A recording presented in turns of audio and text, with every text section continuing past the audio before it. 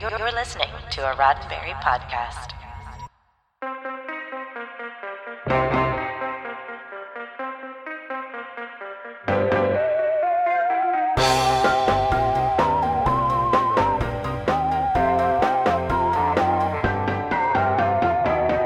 I'm Kim Horcher, and this is your SciFi5, 5 minutes of science fiction history for March 1st. In the Star Wars universe, you have the original trilogy, sequels, prequels, spin-offs, one-offs, animated series, and so much more, all expanding on the story of the first film. But the very first sequel, the novel Splinter of the Mind's Eye, released in 1978, 2 years before Empire Strikes Back, but never actually made it to the silver screen. Set a couple of years after the events of A New Hope, then of course only known as Star Wars, and what would retroactively be a year before the events of The Empire Strikes Back, Splinter of the Mind's Eye opens with Luke, Leia, and the droids on a diplomatic mission, for real this time, to recruit new planets into the rebellion. But after encountering an energy storm, they have to crash land on the swampy planet of Mimban, with no means of escape. While laying low and trying to find a way off planet, a local senses the Force in Luke and shows him a shard of a Kyber crystal. That's Kyber as in K-A-I-B-U-R-R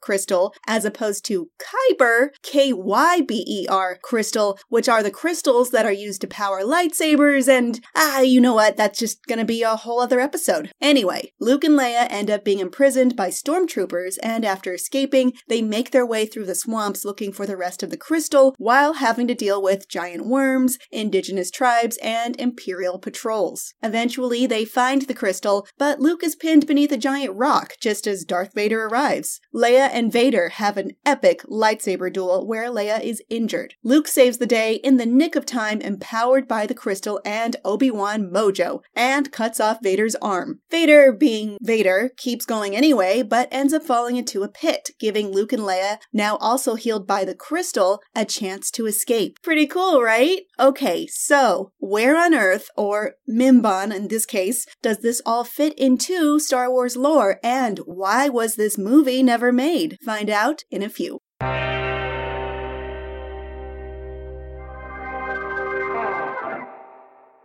During the production of Star Wars in 1976, author Alan Dean Foster was hired to ghostwrite the novel with only some rough scripts and pre-production art to work with. As part of that contract, he would also have to write the sequel to the film as a novel that was specifically designed to be adapted to film with a low budget, in case that scrappy, unknown Star Wars film didn't make any money. So, those parameters shaped a lot of the story. Not only was a space battle scrapped because it would have been too expensive to shoot, but Han Solo and Chewbacca are nowhere to be seen, because Harrison Ford hadn't signed on to do more movies yet. A third novel was planned along the same lines, but of course, Star Wars was an enormous hit, allowing George Lucas to change gears and make a big-budget sequel. Elements from the book would make their way into later films, like the swampy terrain of Dagobah, giant worms, and clashes with tribal warriors, but the unfilmed book remained in a kind of canon gray area and was considered as one of the key parts of the beginning of the Star Wars expanded universe. Of course, like so many other Star Wars properties, the book was officially relegated to non-canon Legends status a few years ago with the streamlining of Star Wars lore in 2014.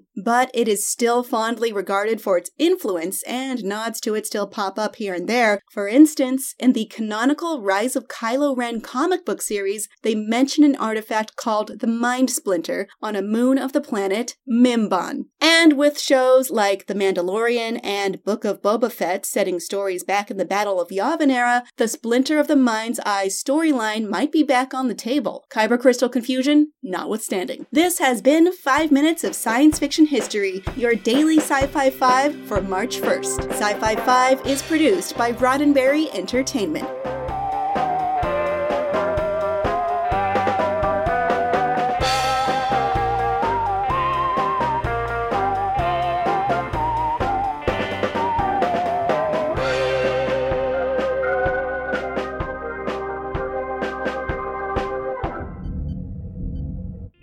This is a Roddenberry podcast.